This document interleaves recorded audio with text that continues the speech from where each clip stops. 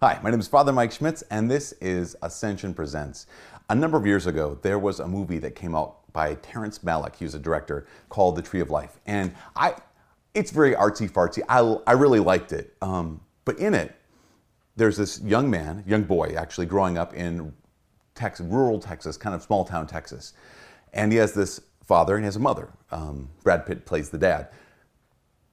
As the story unfolds, his dad and his mom kind of represent two different ways of being. The dad represents that, okay, when you live in this world, you've got to be tough and you've got to take what you deserve and you got to earn it. He's the law of nature. Whereas the boy's mom was always giving things freely. She was always gentle. She was always patient when he needed her to be patient but didn't deserve her to be patient. She represented the law of grace. Now, in Catholic circles, the law of nature and the law of grace are not opposed to each other. In fact, we believe that grace builds on nature and perfects it, that they're united.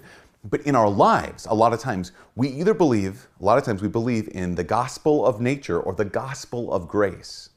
What I mean by that is this, that I talk to many, many Christians, Catholic Christians, who've heard the gospel of grace. They've heard that Jesus Christ loved us and gave himself up for us, that he died for us when we were still sinners, when we didn't deserve it at all. And they embrace that. But then what happens is this. We've been so formed by our families. We've been so formed by our peers. We've been so formed by our culture. And our culture is all about, and maybe your family's all about this too, it's about the gospel of nature. It's about, like, okay, so if you're going to be loved, you need to be lovable. And if you're going to get good things, you got to be good. And there's all these kinds of things that you have to earn it. And people will abandon you if you're abandonable.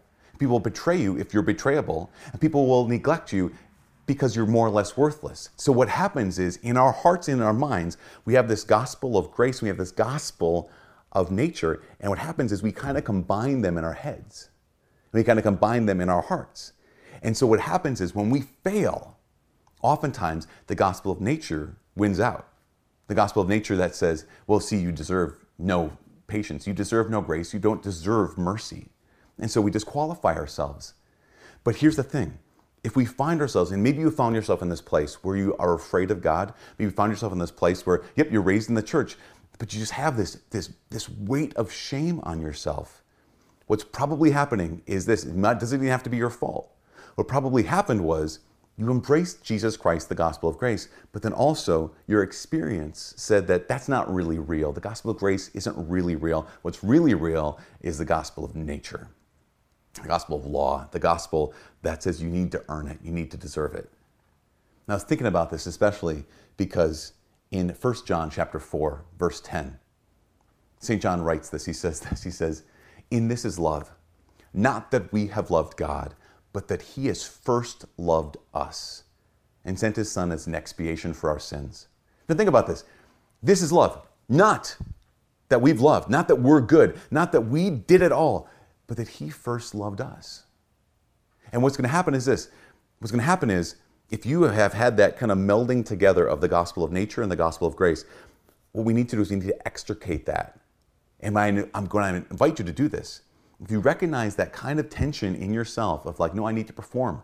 I need to earn this somehow.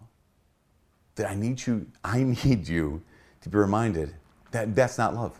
Love is not you loving God. Love is that he first loved you. That's why St. John, he kind of sums up that little section by saying, we have come to know and to believe in what? Not just in the creed, not just in the articles of the faith, although those are important. We have come to know and to believe in the love God has for us. Or else I'm dead in the water. I am dead in the water unless I believe that, unless it's real. Now here's the thing, last thing. Believing in God's love, believing in the law or the gospel of grace, it's not permissiveness. It's not like, well, then I get to do what I want because God loves me no matter what. Yeah, he does love you no matter what, but it's not permissiveness. Letting God love you means being willing to let God change you. The fire of God's love. How many times in Scripture is God's love described as a fire? What does fire do? It doesn't just kind of sit on top of something. It doesn't just kind of like circle around it. Fire transforms a thing. So if you're going to let the love of God actually transform your life, you have to get close to it. The gospel of grace. You have to let the love of God actually touch your heart. And then you have to be willing to let it do what it needs to do. Maybe heal, maybe purify, maybe strengthen. But definitely, the love of God is not permissiveness, it is transformation. Today, you may experience the battle between the gospel of nature and the gospel of grace. My invitation for you is just to remember these lines, remember these words of the Holy Scripture. We've come to know and to believe in the love God has for us. And here's the deal. I have come to know and I have come to believe in the love that God has for you. Not permissiveness, but the love of a fire. The God who wants to heal, to warm, to strengthen, to soothe, to purify, to transform, to make you new. Are you willing to give God permission? The God of the gospel of grace, are you willing to give him permission to get close to your heart and change it? From all of us here at Ascension Presents, my name's Father Mike. God bless.